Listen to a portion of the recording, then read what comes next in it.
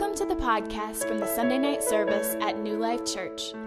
The Sunday night service reflects a desire to be rooted in the historic expressions of faith while engaging God with our whole being in the world today. For more information on New Life Church, you can visit our website at newlifechurch.org.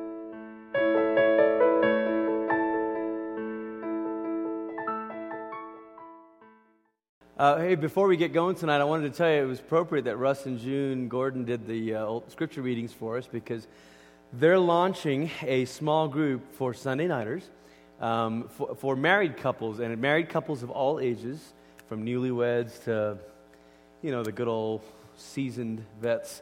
But it starts Wednesday, March 17th, and there we go. Begins Wednesday, March 17th, 6:45 to 9 p.m. There will be childcare provided, courtesy of New Life. There's another couple in the church that's potentially going to join them and help them in leading this. And so it's going to be a wonderful, wonderful time.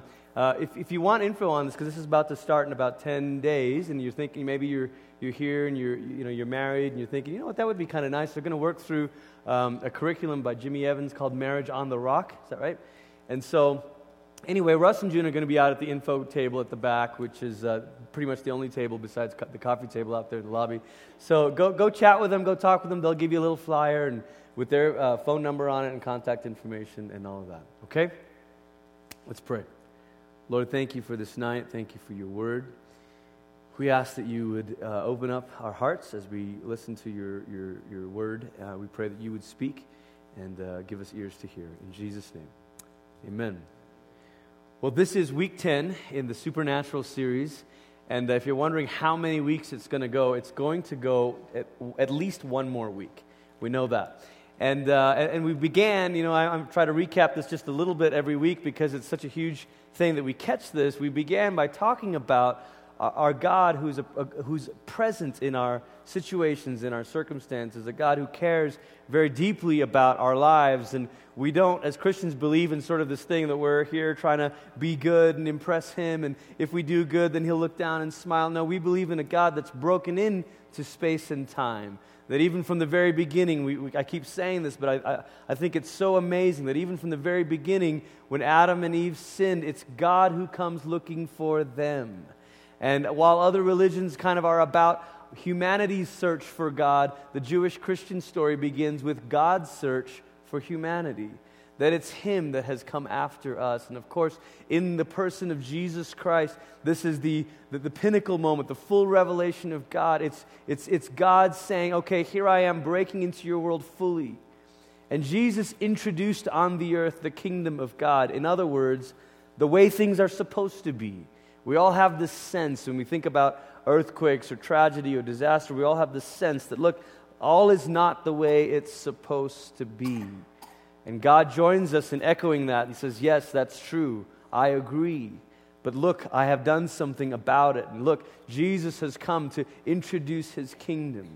And because of what Jesus did on the cross and because of what we celebrate on Easter Sunday, we have this hope that God's work, God's story is not yet finished.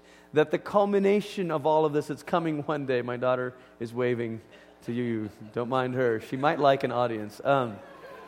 Takes after her mom, I'm sure. But we have this sense that what Jesus began and what He introduced, the kingdom that came when Jesus was on the earth, is coming in its fullness when Christ comes again. And Jesus spoke of this. He talked about what happens in this age, and He talked about what would happen in the age to come. And so we find ourselves here saying, okay, well, we're in this in-between then. We know what's begun. We know what's started. We know, in C.S. Lewis's words, that the cure has begun. We know that the work of God is happening. But what do we do as the church? And so we've been talking about spiritual gifts for the last several weeks because this is how we become the church. This is how we are the church on the earth. And I want us to know right from the outset here that what we're not saying is, okay, now listen, God has done all this stuff for you. Now the ball's in your court. It's your move. Go for it. Good luck with this. Hope you can do it. And I think sometimes the way we talk about it in church, we almost sort of feel like Jesus said, it is finished, and then went and sat down and then said, what you got? And that's not at all the picture. Because what Jesus did is He said, I'm sending you the Holy Spirit.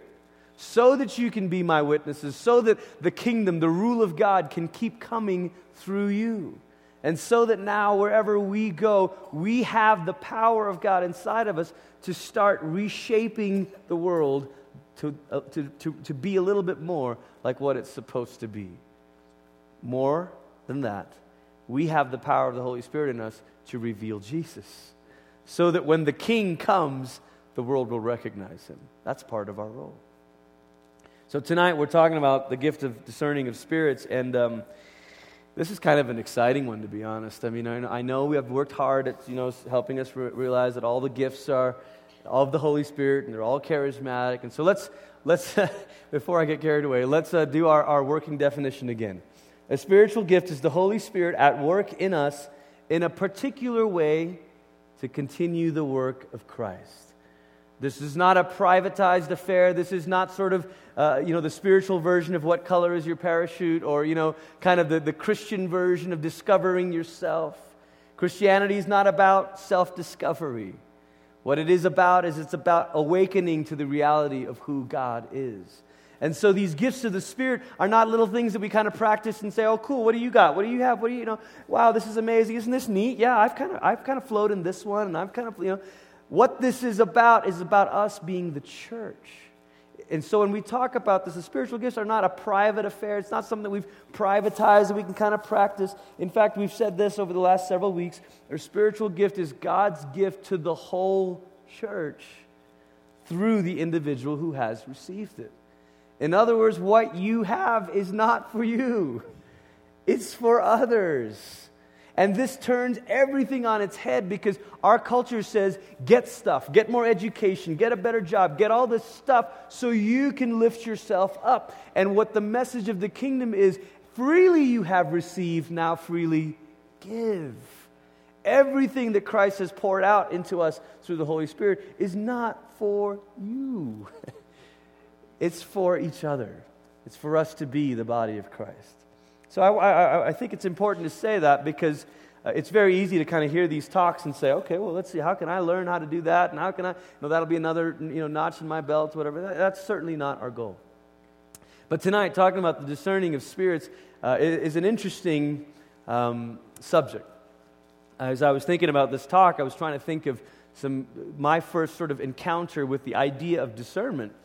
And I don't, I'm going to tell you some stuff about my childhood here, and you can, at the risk that your opinion of me will change unfavorably. I grew up, like I said, in Malaysia, and when I was 10 years old, we moved from Malaysia to America, and my parents tried to do a very good job of helping to protect us from the evil culture of the Western world. And so one of the rules we had in my home was no secular music. And certainly that was a good rule, and I'm grateful for it to a degree. But as I got older, I remember I entered this competition to come up with a name for the junior high youth group or something that we were part of in Portland, and I won. I came up with the name, and they chose my name, and not my name, but the name that I came up with. Yeah, they named the junior high group Glenn. Nobody came. I don't know why. Yeah. But no. So anyway, the prize was this cassette tape. This was the late '80s, and it was a cassette tape by a particular Christian rock band. And my parents were so conservative to the point where they were a little bit unsure about that. I mean, to my dad, Christian rock was still a bit of a contradiction in terms. Christian rock, I don't know. This was, anyway. So we had long discussions about it. And then shortly after that, all my friends had gotten this other Christian rock cassette tape by a band called Petra. Woo! And it was, the cassette title was Beyond Belief. There's a higher place. Anyway, I'll spare you. I'll spare you my Petra impersonation. Beyond, yeah. No. Okay. All right. So I had this conversation with my dad about what we should do, and he was nervous about this because, when he got saved, and he got radically born again, he grew up in a Hindu home, and he grew up listening to Elvis and all this stuff. So when he got saved, it was like, yeah, right. So it was all or nothing for him, and so it was a bit difficult to think about the idea of Christian rock, and so. But to my dad's credit, he said, "Okay, look, I was about 12 years old at the time, and he said, okay, look, you're getting to be close to a teenage age, And why don't you do this? Why don't you listen to this cassette tape? And if you feel like it's leading you towards Jesus, if you feel like it's developing your relationship with Christ, then okay. But if you feel like it's hardening your heart towards the Lord, then let's throw it out, What was I going to say? Of course I was going to say it's deepening my relationship with the Lord.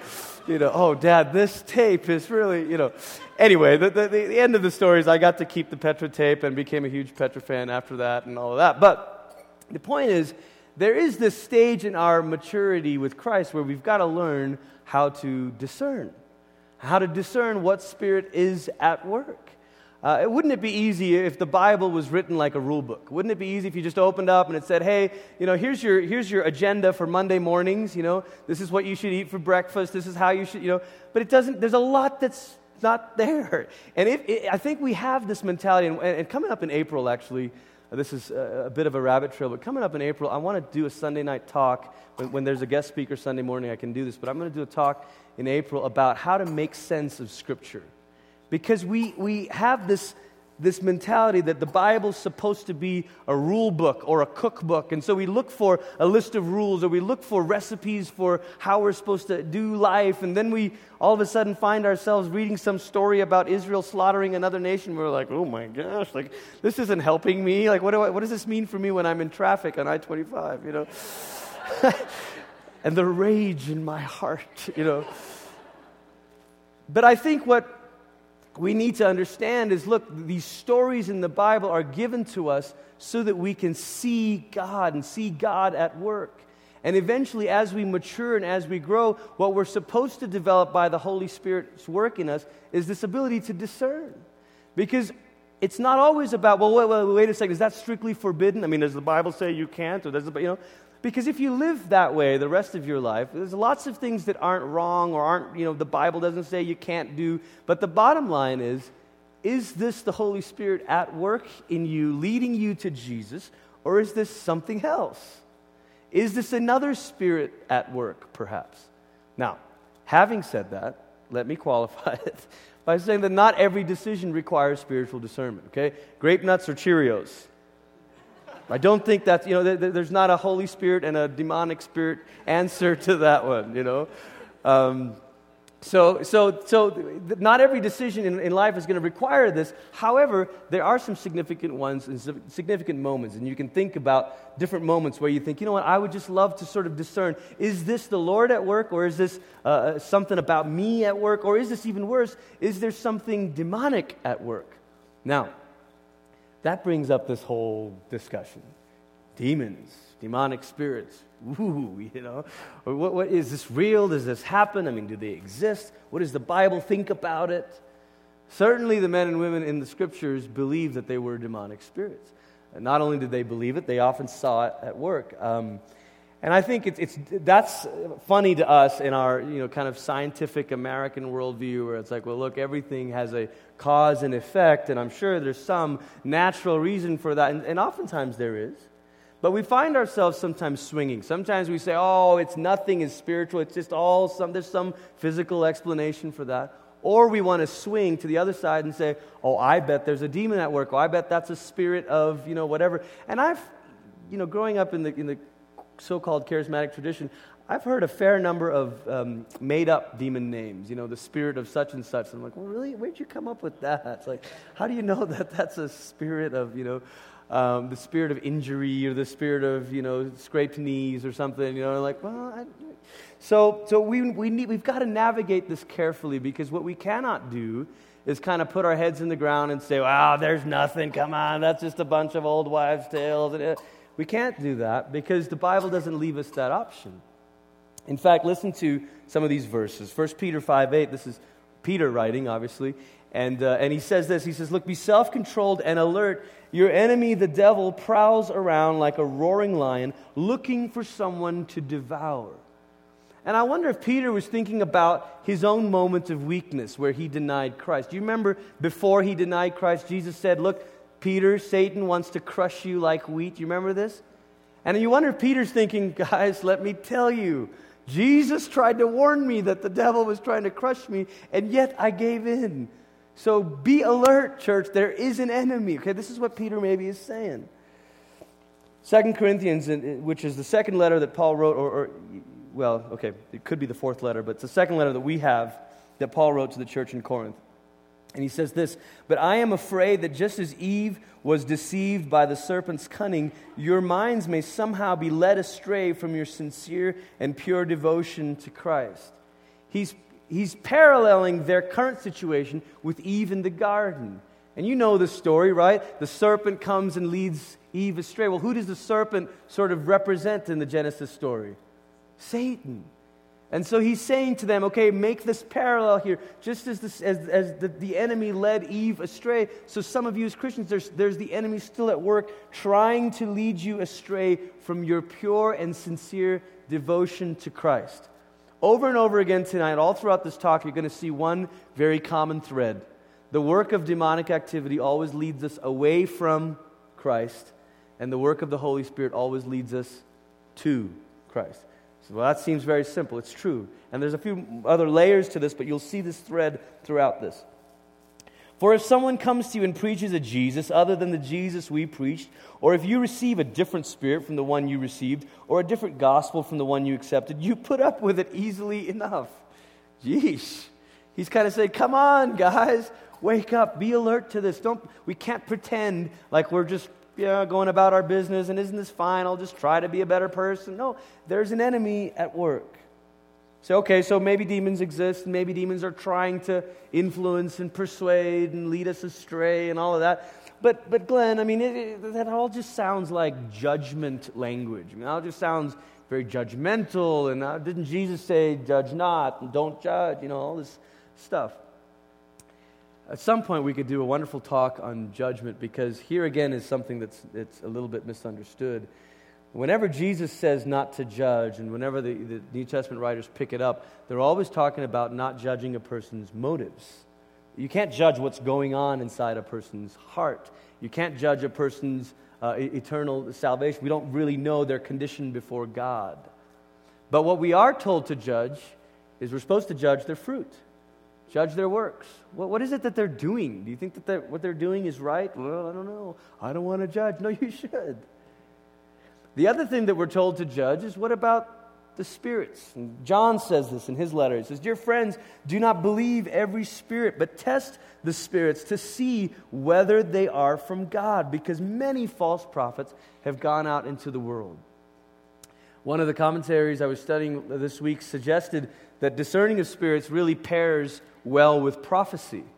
So we talked about prophecy last week, and discerning of spirits is a very much a hand-in-glove sort of gift, because as you're listening to someone who says, remember last week we said prophecy could be speaking on behalf of Jesus or speaking to reveal Jesus. Either way, there's this discernment that's required to say, really? Let me test that and see if that really is. Or let me discern and see if that really is illuminating Jesus or if it's not. The text that we're going to look at tonight is in 1 Corinthians 12, and we read a couple of verses of it in the New Testament reading, but let me read portions of it to you again, and then we'll go a little bit beyond it. Verse 1, "Now about spiritual gifts, brothers, I don't want you to be ignorant. You know that when you were pagans, somehow or other you were influenced and led astray to mute idols." Now here he is reminding them of where they've come from. Like, okay, look, before you were Christians, before you believed in Christ, you worshipped other idols, you worshipped these weird pagan religions and all that stuff, and I want you to know that you were actually led astray into that. You were influenced. And then he goes on and says, "Therefore I tell you, no one who is speaking by the Spirit of God says Jesus is cursed, and no one can say Jesus is Lord except by the Holy Spirit." We heard that. We'll skip down to verse 7. "Now to each one the manifestation of the Spirit is given for the common good." There it is. It's for each other. "To one there is given through the Spirit the message of wisdom," and it goes through that. Verse 10, "To another miraculous powers, to another prophecy, to another the distinguishing between spirits." That word for distinguishing between the spirits is the Greek word diakrisis, which means a distinguishing or a clear discrimination. It means discerning. It also means judging. It can be used kind of judicially as a judgment, that you're coming to a conclusion about something. So, all right, so how do we use this? What does this look like at work? How do we use this gift? I want to give us just 3 things here tonight as we talk about this gift. Very practically to say, all right, how does this work? What does this look like? Why is this important? How does this, why is this a part of our Christian life? The first thing we do when we're discerning the Spirit, in a situation you're thinking, well, I don't know, something about this feels funky, or someone's coming up to you and saying, hey, the Lord's telling me to tell you this. Whatever, the first thing you're doing is you're trying to discern the Spirit. And what might be some marks of this? I think some helpful questions along the way is, look, is this just hype, or is this really the Holy Spirit? Is this someone ratcheting up a thing and saying, come on, or is the Lord genuinely at work when the music fades and all is stripped away, Is the focus of this person, is the focus on themselves, or is this focus on Jesus? Because we know this, look, I'm trying to discern, and what's helpful as I'm discerning is this helping me see Jesus? Or is this helping me see another person? And I know that because we are imperfect vessels, that there are times when it gets tainted by ambition, it gets tainted by a little bit of ego, and that doesn't mean you throw everything out. It would be hard to listen to any human messenger. But I think there is this discernment that says, wait a second, am I drinking water that's been overly tainted by the container? You never ever done that? Like taking a drink out of a cup and you go, oh, guess that hadn't been through the dishwasher. I thought it was clean, Like, why does my water taste like dried OJ? Like, oh, And in a way, discernment's a little bit like that. If someone's offering you a drink and saying, Jesus is telling you this, and you're saying, that does not taste like Jesus at all. It tastes like you, like you're, I think the other question that's helpful is what's the fruit of this person's life or this ministry? Is there life? Is there the fruit of the Spirit at work? Or is this somebody that's just a good salesman or a good flashy communicator? We have so much that we're bombarded with in the name of Jesus today. So much. On TV, on the radio, in the bookstores, everything in the name of Jesus. It says, oh yeah, I'm coming up with this new revelation or this new teaching or this new that. And everybody's got a book to sell, But listen, ultimately what we're wanting to become good at is saying, Holy Spirit, help me to discern. Or does this line up with how Scripture reveals Jesus? Last week we talked about the idea of a mystery versus a puzzle. And the mystery is what the apostles revealed for us, that it's how the Scriptures show Jesus. We say, okay, I'm trying to be diligent, I'm trying to study this out, and what they're saying doesn't sound like the Jesus of the Scriptures. They're telling me that Jesus is going to give me a Lexus. Should I believe that? No. Okay, and you discern that. But what happens if you discern something, say, at work in your own life? Let's say you're going through life, you're going through your day, and something comes up and you feel like, man, there's an inordinately strong temptation drawing me to feel this way or feel this or to do this thing or that thing. And you say, well, man, that kind of feels like that's demonic. Like that's not just a TV show. That's like, there could be something at work that's sort of trying to draw me away, This is a good thing to practice even in our homes because, look, I'm not going to tell you what TV shows to watch and not watch, but I just want us to ask the questions. Could it be that there's something spiritual in the wrong way that's at work in the people who made this particular show? Could it be that their subconscious, maybe blatant goal is to encourage lust or greed or whatever in your heart? Could it be that there is this, maybe spiritual subplot to lure us away from Jesus and give us false ideas about romance or marriage or all of that? You got to discern that. And if you discern that, then I think the next thing is to say, okay, let me examine my heart. Because what's drawing me about that? It's not like I'm just kind of walking through and be like, yeah, that's something demonic, but ooh, that kind of grabbed a little bit here. You understand? Have you felt that way before? Okay. And I think the thing to do is to say, okay, let me examine my heart. Now, here's a great story. Acts 8. verse 9 through 13. Now for some time a man named Simon had practiced sorcery in the city, and amazed at all the people of Samaria, he boasted that he was someone great. Okay, there it is, And all the people, both high and low, gave him their attention and exclaimed, "This man is the divine power known as the great power." They followed him because he had amazed them for a long time with his magic. Well, when they believed Philip, as he preached the good news of the kingdom of God in the name of Jesus Christ, they were baptized, both men and women. Simon himself believed. This is a remarkable conversion. Harry Potter becomes a Christian or whatever. The sorcerer gets saved. Simon himself believed and was baptized, and he followed Philip everywhere, astonished by the great signs and miracles he saw. When Simon saw that the Spirit was given at the laying on of the apostles' hands, so Simon's watching these guys, and he believes, and so now he's following, and he's seeing that the apostles are laying their hands on people, and people are, in some obvious way, showing that they've received the Holy Spirit, and he says, he offered them money, and he said, "Give me also this ability, so that everyone on whom I lay my hands may receive the Holy Spirit." Show me how to do that trick. How much? How much for that? And Peter answered, "May your money perish with you, because you thought you could buy the gift of God with money. You have no part or share in this ministry, because your heart is not right before God. Repent of this wickedness and pray to the Lord, because He will forgive you. Perhaps He will forgive you for having such a thought in your heart. For I see that you are full of bitterness and captive to sin." Now here's something maybe unexpected. Because maybe we think, well, wouldn't it be just easy to just discern the Spirit and then say, "I bind you," And we're going to talk about binding and loosing in just a moment, because I think that's been misunderstood. But here, the Scriptures kind of show us that, look, maybe what tugs at our hearts is because, maybe the reason it tugs at our hearts is because there's something inside of us that's not quite right.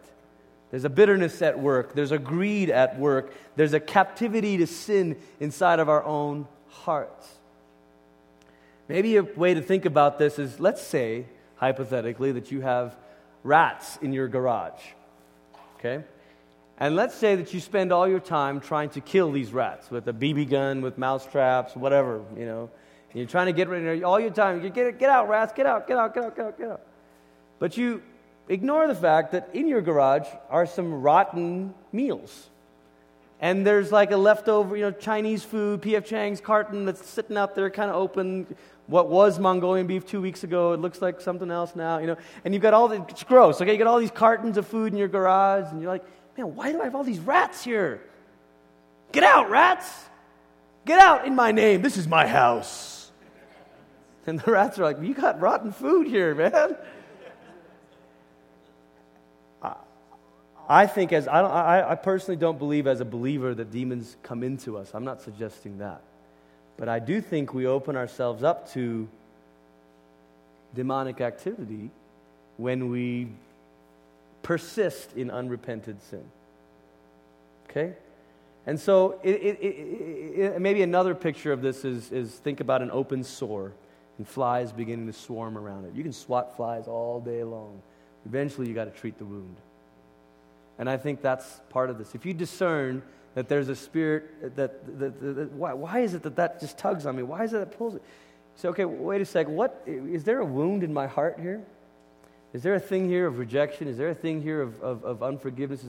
What's going on? Because I don't want to just be saying, let me go to all the spiritual warfare things and let me bind this and take authority. When maybe what we need to do is just simply repent. And so you got to repent of this thing in your heart. You got to repent of this behavior. You got to let the Lord in. And maybe the healing of that wound is not an overnight thing. Maybe it's a journey thing. But it gives us the long view, because discerning of spirits is not the license to find a shortcut to transformation. Okay, what we're not saying tonight is discern the spirit and then voila, he'll be changed in a week. Discerning the spirit in some ways might just be the beginning. And then you say, okay, well, Lord, help me go deeper here. What's the thing that's triggering it? Does that make sense? The third thing is to speak with authority. Speak with authority in places where you have authority. One of the most maybe misunderstood ideas when we talk about spiritual warfare is that it sounds like what we're saying is two kingdoms are at war with one another. The kingdom of light and of darkness, of good and evil, locked in an intergalactic battle. Now with figurines sold separately, There's a word for that philosophy. It's called dualism. The belief that good and evil are two equal forces at war in the universe. Dualism was around loads in Paul's day. It was around all the time. Lots of different Greek philosophies represented some version of dualism. In fact, they would even take it to the point and say spiritual things are good, material things are evil. And so you would have, to some degree, you'd have the Stoics that would say it doesn't matter what material suffering or physical suffering I endure because the spiritual thing is all that matters. Then you'd have the Epicureans who would say, well, if matter doesn't matter, then let's party. Because it doesn't matter if I'm getting drunk or getting high or sleeping around or whatever. It doesn't matter because as long as my spirit is pure with God. All of those are versions of dualism. And to be honest, dualism has always tried to find a way into Christianity. Even today, you can think of Christians who kind of say, oh, I don't want running or sports. That's the devil. Prayer is spiritual. Sports is demonic. Remember that part of Jesus taking on skin and becoming human is saying to us, your humanity was originally created good. And so the good things we do with our humanity of eating and drinking and enjoying one another's company and all that stuff is meant to be redeemed by the Spirit of God at work in us, not to be cut off. In other words, when you receive the Holy Spirit, being spiritual doesn't mean, well, I guess I'm just not going to do anything fun anymore. I got to give up hiking and camping and horses and, I just got to, and it doesn't mean any of that. What instead it means is now that the Holy Spirit's at work in me, how can I do all those things in a different way, in a better way? It redeems it. It elevates it. Does that make sense? Okay, so we're not saying matter is evil. That was a bit of a rabbit trail. But another way that dualism kind of creeps in is this idea that God and the devil are locked in this arm wrestling match, and the better we do as the church, whoa, God's winning, and then every time we mess up, oh, the devil's winning, That is not the picture the Bible gives us of this. There is one eternal, uncreated God. And the devil is a fallen, created being. That's it. In fact, George Eldon Ladd, he died in the 60s. He was the professor of New Testament at Fuller Seminary. If you're from a Vineyard background, you know the name George Eldon Ladd because everybody quoted Ladd, tons. He's regarded as one of the most brilliant New Testament scholars of the 20th century. He wrote this little book called Gospel of the Kingdom, and he talked in this about how Satan's defeat, yes, in Revelations, he talked. Let me get these verses for you. All right. In Revelations 20, verse 3, we see this picture of Satan being finally bound and cast into the lake. But that's the final destruction, the final defeat. There was an initial defeat that already began when Jesus came, and this is what we forget. Matthew 12, 23 to 29. This is an amazing story. Then they brought him a demon-possessed man who was blind and mute, and Jesus healed him so that he could both talk and see. And all the people were astonished and said, "Could this be the son of David?" i.e. the Messiah. But when the Pharisees heard this, they said, "Oh, it's only by Beelzebub," or the devil, the prince of demons, that this fellow drives out demons. So here Jesus heals this guy, and one group says he's the Messiah. The Pharisees say, he must be a sorcerer. He must be in league with the devil. And Jesus knew their thoughts and said to them, "Every kingdom divided against itself will be ruined, and every city or household divided against itself will not stand. If Satan drives out Satan, he's divided against himself. How then can his kingdom stand? And if I drive out demons by Beelzebub, by whom do your people drive them out?" That's what I'm saying to you. "So then they will be your judges." Well, here it is. "But if I drive out demons by the Spirit of God, then the kingdom of God has come upon you. Or again, how can anyone enter a strong man's house and carry off his possessions unless he first ties up the strong man and then he robs his house?" Now, There are 3 occasions in the New Testament Jesus uses the phrase bind, to bind and loose. 2 occasions only where he talks about binding and loosing. Matthew 16, Matthew 18. Matthew 16 is Jesus saying to Peter, you've got this revelation about who I am. Now the keys of the kingdom are given to you. Whatever you bind on earth is already bound in heaven. Whatever you loose on earth is already loosed in heaven. He's not talking about demons. What he's saying to Peter is, you get to declare, proclaim to people who's made it in, who's in. You got the keys of the kingdom. You're the one that says, congrats, you believe in Jesus, you're in. You surrender to the lordship of Jesus, you're in. Binding and loosing in Matthew 16 is about admission into the kingdom and the early apostles' authority to be able to say who has and who hasn't. Matthew 18 is talking about forgiveness and this idea of someone going to someone and confronting them with the sin, they refuse to repent, and he says, okay, whoever is bound on earth will already have been bound in heaven, i.e., okay, if they refuse to forgive, they're bound. And so you're saying to them, you're refusing the love and the salvation of God. That's a whole nother sermon in itself. But I'm saying that to say, if by context you eliminate Matthew 16 and 18 from our charismatic binding and loosing language, then all we're left with is Matthew 12. But in Matthew 12, Jesus is saying, if I'm already driving out these demons, that means the kingdom of God has come. In other words, this metaphor that Jesus gives, how can I plunder the strong man's house unless I've already tied him up? Jesus is plundering. He's actively plundering Satan's house on the earth, right? Every time he healed, he's plundering from the strong man's house. Every time he drove out a demon, he was plundering from the strong man's house. Jesus was saying, don't you get it? I've already tied him up. And yes, the final binding will come at the very end when he's bound eternally and cast into the lake of fire. And so for now, he stays on earth, but he stays on earth tied up. He may be a roaring lion, but he's a chained one. So this whole idea of saying, okay, what's the right prayer I need to read? And you demon of so and such, I bind you. And if I don't say it right, what if I don't bind them correctly? And all this? What we need to realize is they're bound. They're bound. You don't see any of the apostles saying in the book of Acts to demons, I bind you. They don't say that. They just speak with authority. They say, look, stop that. Come out. I command you. Knock it off. Be silent. They're not, I bind you, I bind you, I bind you. Because here again, I think we have this false idea that if we pray hard enough, we can bind a demon. And if we pray with the right language, we can bind a demon. But spiritual authority is not about the right language or the right prayer. What it's about is coming in the name of Jesus. And the name of Jesus is saying, hey, demons, Satan, spirits, I just want to remind you, remember when Jesus came? Remember how he bound you up? Remember what's coming, that when Jesus comes again, he's going to bind you up for good? So I'm coming in that same name. Oh, dang.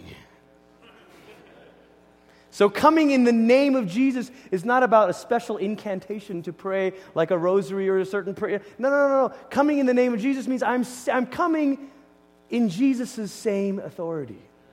That I'm saying, look, I'm a member of this kingdom. I'm part of this kingdom. I'm a child of God. I belong to Jesus. And so stop that. Get away from my home. Don't touch them anymore. Don't torment them. Don't put these thoughts in you. You see how it works? It's not about, what if I don't pray the right prayer? And what if I don't pray long enough? And what if If you're in Jesus, you can speak in Jesus' name. That's it. Tonight, as we wrap this up, what we're looking to become is mature believers. We're trying to grow up in Christ. And though Satan is a defeated foe, he's trying everything he can for these last however long he has to lead us away from Christ. I am realizing how that happens in so many small ways. That if all we have is our only grid for our decisions is moral code, we're in trouble. Because what it means to be a follower of Jesus is it means we're following Jesus. I want to be close to Jesus.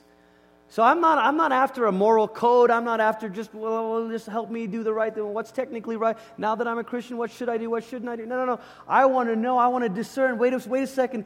Is this the Spirit of God at work drawing me to Jesus? Or is this some other kind of spirit, maybe even just my own, that's drawing me away from Him? I would urge you to think through the decisions of input, okay? Think in terms of that category. The category of inputs in your life. What are the voices, the media, the context, the stuff that we allow in? Because some may be innocent and harmless and whatever, but some may be more insidious than that. And the gift of discernment is absolutely necessary if we want to grow up in maturity with Christ. If we want to live as babies and have someone tell us what we can and can't do and give us rules, yeah, you can do that for a little while. If we want to grow up and really become like Jesus, there's only one Spirit who's going to do that in you. It's the Holy Spirit. Let's pray.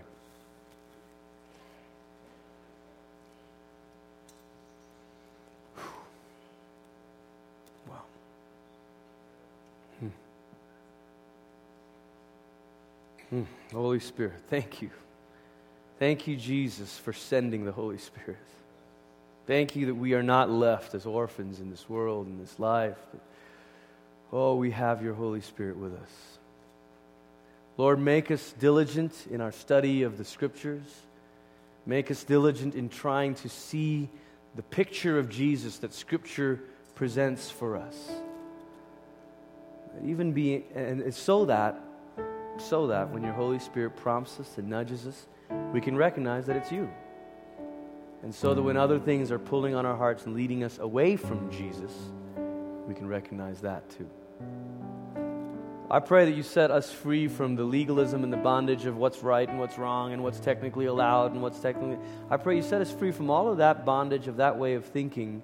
But Holy Spirit, work in us to make some decisions in our lives, maybe about the shows that we watch, maybe about the relationships that we have, maybe about the decisions that we... Whatever the areas in our lives are, help us to make bold, courageous, radical decisions simply because we want the Holy Spirit to work in us.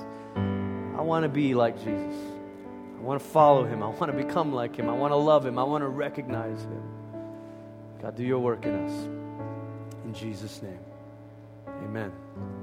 Amen. Let's thank God.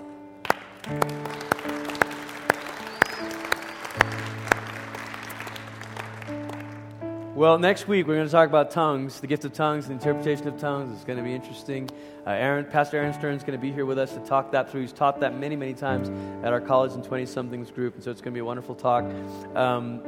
Please help stack chairs on your way out. And then if you're interested at all in this marriage small group, please go to that table at the back and get a little flyer on it. And then if you're new, come see us there as well. Okay? God bless you. Have a great week.